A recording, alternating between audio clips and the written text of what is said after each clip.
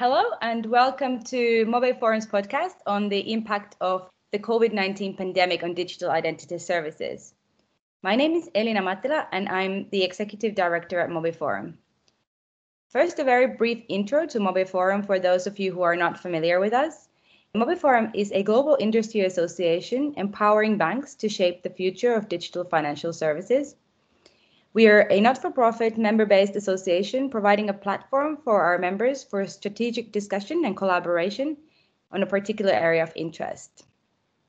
The participants in this podcast are key members of Mobile's Digital Identity Expert Group. The expert group consists of subject matter experts from Mobile's member organization, and they represent different parts of the digital financial services ecosystem. So we have banks, technology providers, card schemes, and so on. And with such a broad representation, the expert group can really provide a broader and more commercially neutral perspective, as there isn't just one interest or perspective being brought forward. The group has recently published a paper looking into the impact of the COVID-19 pandemic on digital identity services, and we will discuss some of the key conclusions from the paper in this podcast. If you're interested in the report, it can be accessed on the Mobile Forum website.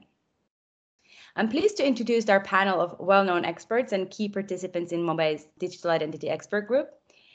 So first of all, we have Dan Johnson. He's the Vice President of Digital Identity at MasterCard. And Dan has a very long career in looking into the topic of digital identity and has previously worked as Head of Digital Identity at HSBC. Hello, Dan. Hello. Next up, we have Mikko Hiekkataipale. He's a Senior Product Manager at Nordea. Mikko's working in the area of strong customer authentication, authentication devices, e-identification, PSD2, and other similar topics. Hi, Mikko, welcome. Hi, and thanks for inviting. And finally, last but not least, we have Arjen Hollander. He's Business Development Manager of Digital Strategy at Thales Group, Banking and Payments, and he's responsible for driving innovative offerings in identity, retail, and payments. Welcome, Arjen. Hi, Elina. Thanks for having me. So, as a result of the sudden increase in people staying at home due to the COVID-19 pandemic, we have seen an unprecedented acceleration of digitalization across many different sectors and in many countries. In many instances, the sudden need for digital services has highlighted the absence of adequate methods of identifying oneself digitally. Even in regions where digital identity services have been in place for years, the pandemic has been a real test of the extent to which they really enable citizens to operate fully digitally. And some of the topics that we'll touch on, how the pandemic has highlighted the shortcomings in existing digital identity services. We'll look at both the less mature as well as the more established digital identity services and how the usage of the current services has been affected by the pandemic. We will also talk about the COVID-19 tracing apps and what their possible implications for digital identity services are. So the group in this report, as well as in previous work, has identified that banks are in a unique position to seize the opportunity presented by digital identity and are best placed to lead the discussion and implementation going forward. So Mikko, I'll throw this one at you since you're the bank representative on this panel. Maybe you can explain why the group believes that banks are best positioned to deliver digital identity services. I think that there are actually several issues which support this. So first of all, banks by nature enjoy a certain level of extra trust from the customers and from the citizens. And also for a long time in digital works, banks have been offering different kind of digital trust services. So for example, payment cards are a form of electronic identification, although people don't often consider these as one. So those have been used by the people and trusted by the people for a long time. Also, banks by nature already now, since we have loads of internet banking services and so on, we have the authentication services and processes for issuing these services already existing. So kind of building up the general electronic identification top of this is way more easy and cost efficient compared to if you would have to start building the whole ecosystem from scratch. And maybe it has been seen that quite often the actual technical part of the eID solution is not that difficult, but the most difficult part is the processes and how to manage the creating the initial digital identity, so the customer initial authentication, and how to build it so that it can be trusted in different cases. And banks by nature actually have to take care of this, and partially by the business, partially by the legislation. So we have to take extensive care of knowing who our customers are and maintaining this information. And also from the legal side, there is a very special rules and regulation around bank secrecy. And I think that this also kind of improves the trust around eID services banks are building. Thank you, Mikko. So I hear trust is kind of very important and one of the key issues here.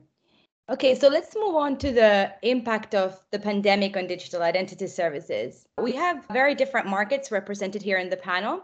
So it would be interesting to hear from each of you what the effect of the pandemic has been on each of your markets. So Arjen, maybe you could start. I know you've been working with the It's Me service in Belgium. Can you share any insights on how the service has been impacted by the pandemic? And if there are any other markets that you're familiar with and where you have interesting examples from, please feel free to share those as well. Well, it's been quite interesting, actually, what's been happening in Belgium. You could definitely speak of a corona bump, as we also mentioned in the report. Maybe first to clarify our role at It's Me, Thales provides some vital components to the It's Me mobile application, such as our authentication technology. And if you ask me, It's Me is one of the most interesting examples of a fast-growing, successful digital ID scheme in Europe. It's quite young. It's only approximately 4 years old at this point in time. So looking at some statistics that were shared by It's Me, you can see immediately how far-reaching the effect of COVID-19 has been on our ways of living and working. In March, April, and May, for example, It's Me outstripped the already high expected upward trend in usage by more than 30%. The volume of its signing offering, so the qualified electronic signature for signing documents, the use of that has actually doubled in the lockdown period. So put that in some numbers. That from the start of the scheme up until February 2020, growth was pretty linear. It was a very steady growth, growing up to about 1.7 million users in early March 2020. But if you jump forward to today, it has actually grown with about 35%. And at this point in time, 2.3 million Belgians are using It's Me on a very regular basis, which means that actually 30% of all eligible Belgians use the It's Me digital identity scheme, which is a phenomenal achievement. It definitely helped by COVID to bump up these numbers. Also, not only the amount of people that use the scheme, but also the number of transactions. So the actual use cases have grown significantly. In March of this year, about 4.5 million transactions were recorded on a monthly basis. And if you take it to the end of May, which is just a very short time frame, this already jumped to over 8 million transactions on a monthly basis, which is a number that is holding steadily until this day, doubling the usage in only a short period of time of 3 months. So in short, if you look at it, not only the number of users grew much faster than before, also the total numbers of transactions grew significantly, showing that users are definitely more using It's Me and that Corona has had this impact. It definitely accelerated the digital transformation in Belgium, and it also looks like this is a lasting effect. People are not switching back to offline, but are more interacting through It's Me with the different digital services that are existing in Belgium. On any other markets, yes, we see in markets around the globe, we see that the Corona bump is definitely there. Unfortunately, it's not as easy to come across a scheme such as It's Me that is quite open in sharing their data. So I can't share any specific data like with It's Me, but it's very much so that we see a Corona bump occur around the globe in the different identity schemes that we work with. Thank you for sharing those numbers as well and those insights. And I guess the key here is to ensure that even after the pandemic and once people can more freely interact outside physically, we keep those numbers growing for this digital identity services. So I guess that's kind of the challenge then in the longer term. So Dan, in the UK, the existing digital identity offering Verify had been struggling to take off prior to the pandemic.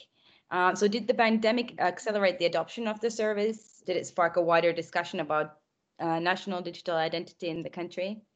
It absolutely has. So like in every country, the pandemic has provided a real demand for digital identity and the need to verify yourself and also provide data about individuals. As a community, it's made us question who we trust with our personal information and started to really highlight privacy concerns. And a good example of that is the ongoing fraud and hacking issues that have been reported. So HMRC reported a 3.5 billion fraud case back in September, which has been pinned on a lack of proper digital identification. So around 5 to 10% of furlough payments were wrongly awarded.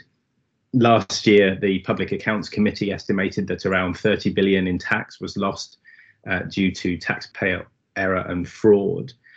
And both HMRC and the Treasury were ordered to appear in front of MPs to explain how they were intending to reduce this problem. There has been an enormous uptake of verified registrations as a result of people needing access to universal credit related to furlough payments since March. So there's definitely been a lot more awareness of need for digital identity and the value of having an identity service. The government itself have engaged much more in consultations with the public and private partnerships to collaborate and deliver a digital identity infrastructure that has both privacy and trust principles in top of mind. Also, a track and trace app was launched that resulted in more than 1 million downloads in the first 24 hours of its release, which again, I think highlights the fact that there is an increased awareness of identity and the need for identity. And then finally, we have been talking a lot more, so as a nation, really been talking about inclusion and the fact for people do need access to both public and private services, but also that, you know, we do need to recognize that not everybody can obtain a digital identity in a way that we might consider kind of classic in, you know, using credit reference agency data and so on. And also not everybody has a smartphone. And so we do need to spend more time thinking about how do we bring on board individuals that, you know, don't have smart devices, don't necessarily have lots of data that could be used to help to establish a digital identity. So there has been considerably more conversation across the nation around identity. Thank you. So it seems like the pandemic has really accelerated the discussion on a national level in the UK as well. So what about Finland, Mikko? So Finland has a very mature digital identity service that has been up and running for well over a decade. How well do you think the current service has been able to respond to the sudden need for everything to be digital? I think that in Finland and in Scandinavia in general, the corona hasn't caused that big problems from the identification point of view, because basically all adults, at least, they have bank accounts, and that way they also have the EID. And in public services, about 95% of authentications are done with the bank credentials. And in Finland, a big applaud also to the government side. So they have been very active in digitalizing different services already before corona. So we have the possibility to fill out our tax reports and apply for social benefits for all that in different government-driven digital services. Of course, lots of improvements are still needed, but the kind of basic features are there, and you could work in a digital manner already before corona. So nothing had to be invented in a way in a hurry. But of course, there are always some trouble when this kind of crisis hits. For example, this meant a big change, especially for elderly people who had also the bank accounts, they had the EIDs, but they were not so used to using those. And they were more kind of, they've got used to visiting physical service points, and then suddenly these were shut down or at least started to work on reservation basis and so on. So this has caused some kind of need for training these people, teaching how the EID works. Also, some tools might have been disabled and so on because not used. So this caused a load in banks' customer support, both online, so by calling our customer support, but also in the branches. But at the same time, of course, also our branches reacted to the corona. And for example, most of our physical customer service points are working on only based on pre-booked meetings. So this has, in some cases, made the amount of time that it takes to get the authentication back up and running a bit longer. Of use cases or same kind of problems has been among underage people or underage customers. So suddenly, if, for example, if you're 15, you haven't had a bank account, or you haven't had the EID, or at least you haven't used it regularly. So then getting kind of the first bank account opened has required some extra work from the customers, and of course also extra time from the parents and so on, and often required a physical visit to the branches. From the usage point of view, we can see some increase in the general usage of EID services, especially in the public services, but it hasn't been very dramatic. So of course, more and more people have started to do kind of support or using the services on their own instead of visiting branches, but still we talk about maybe 5% additional increase. And that's because the kind of overall usage of EID services has been growing for 15 to 20% every year for the past 5-6 years. So in that sense, everybody has been prepared that some increase will be there. In addition to public services, also healthcare companies have now introduced new digital services. So for example, time reservation systems to meet up the increased demand on corona tests and so on. But again, in a big picture, nothing dramatic. So I would say that in general, the corona hasn't caused any problems to the EID schemes in Finland or in Scandinavia. Thank you, Mikko. So very different view from Finland compared to that one in the UK. Okay, let's talk a little bit about the COVID-19 tracing apps and their potential impact on digital identity. So these are the apps that have been launched in various countries to help trace the chains of infection. And different countries have launched their own apps with slightly different designs. And in the group, we have had a lot of discussion around some of the crucial design questions that these apps have, and that these potentially are very similar to the design questions in digital identity services. So things like where the data is stored, what data is stored, and so on. So Dan, maybe you can take the first one, and can you explain to us a little bit more about why these design choices matter, and do local differences, do the local cultures play a part in these design choices? Absolutely. And as you say, around the world, there are lots of different approaches for both public and private organizations developing and designing track and trace solutions and services. In Europe alone, we're seeing kind of two different tracks, one based on the Apple and Google SDK, and the other based on public data, so healthcare records. And all of this really highlights an issue to be able to interoperate globally, which isn't available. That isn't happening. Each nation has its own technology, it has its own capability and service, and seems to work relatively well nationally, but certainly not internationally. We're seeing the real value of these apps as moving us more closer to a globally interoperable network where trust and security and convenience really count above everything else, even perhaps more than having a reusable digital identity. And if you think about how these apps and services are working, they significantly reduce the need for multiple passwords and identity verification steps. Each time you check into a new location, you simply scan a QR code or authenticate yourself using just one app, and then you're able to check into multiple stores or services and register that you've been there, and this is creating much greater digital interactions for individuals. And the thing is that those apps are not really don't store personally identifiable information, so the app doesn't really know who you are, which means that there's no data that can be shared or compromised or even disclosed when you're checking in. But that doesn't impair the functionality of the service in any way, which in my mind is a really great example of the principles of data minimization and data privacy, which are absolutely key to the creation of an identity ecosystem.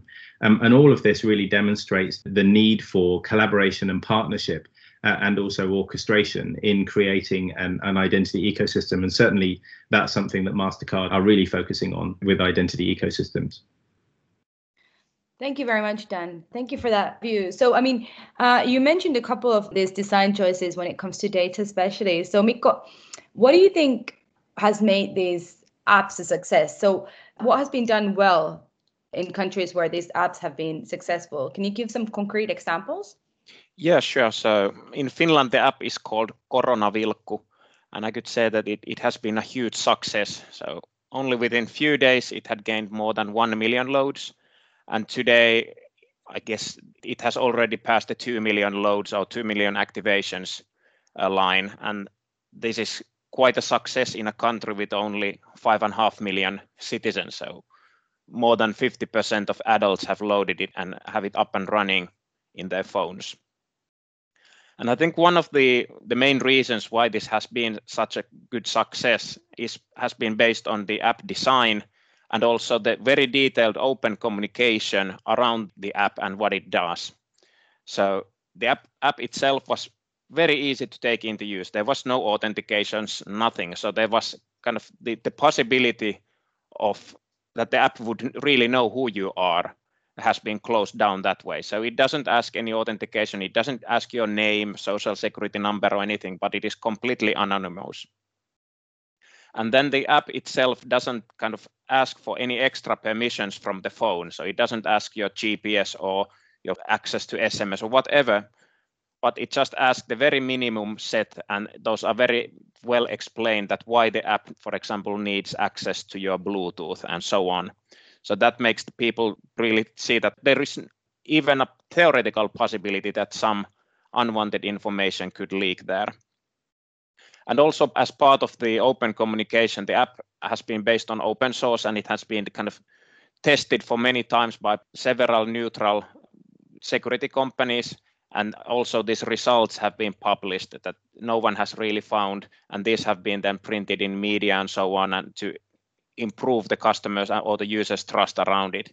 So far I haven't heard a single case where somebody would have really said a doubt about the app that it would somehow spy the customers and so on.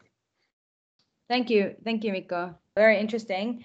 We also talked about the possibility of these COVID tracing apps being able to pave the way for national digital identity schemes. Arjen, could you take this one and explain what the connection would be and how would this help push digital identity? Well, I think it's actually quite a difficult question, right? So if you listen to the answers given by Dan and by Mikko, it's the COVID tracking apps that are currently being used are very much a sort of anonymized apps where you don't share any personal data, where the use of tracking data is actually minimized. Besides TikTok, the COVID tracking apps are probably amongst the most debated apps of 2020. So many things have happened in the months since we are dealing with COVID, and the opinion towards these kinds of apps, the impact on privacy, the security or the lack thereof. Mikko just mentioned that in the Finnish example, the app was validated by several security companies and no flaws were found. Another example is actually in the Netherlands, where the Dutch government, they released a public tender. 750 submissions were there. Out of those, 7 were selected, and out of those 7, pretty much all were deemed to be completely insecure by a group of experts, which made the Dutch government pull back the tender. And as of today, I think there's only a proof of concept out there, but nothing has been launched like it's been launched in Finland or in the UK or in Spain, where I personally live. So there is a sort of a secondary positive impact. And that is that I think that not only governments, but also banks are really starting to think more about the ways that citizens interact with them and interact in general in the digital domain.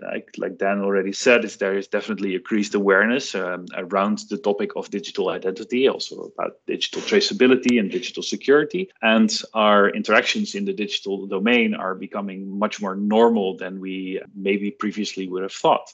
So COVID in general, and perhaps therefore also the tracking apps are speeding up the digital economy and are speeding up the way that we are feeling certain about interacting in the digital space. There are still, to go from an app in which you are completely anonymous to an app where you are actively sharing your data credentials, so your different identity attributes.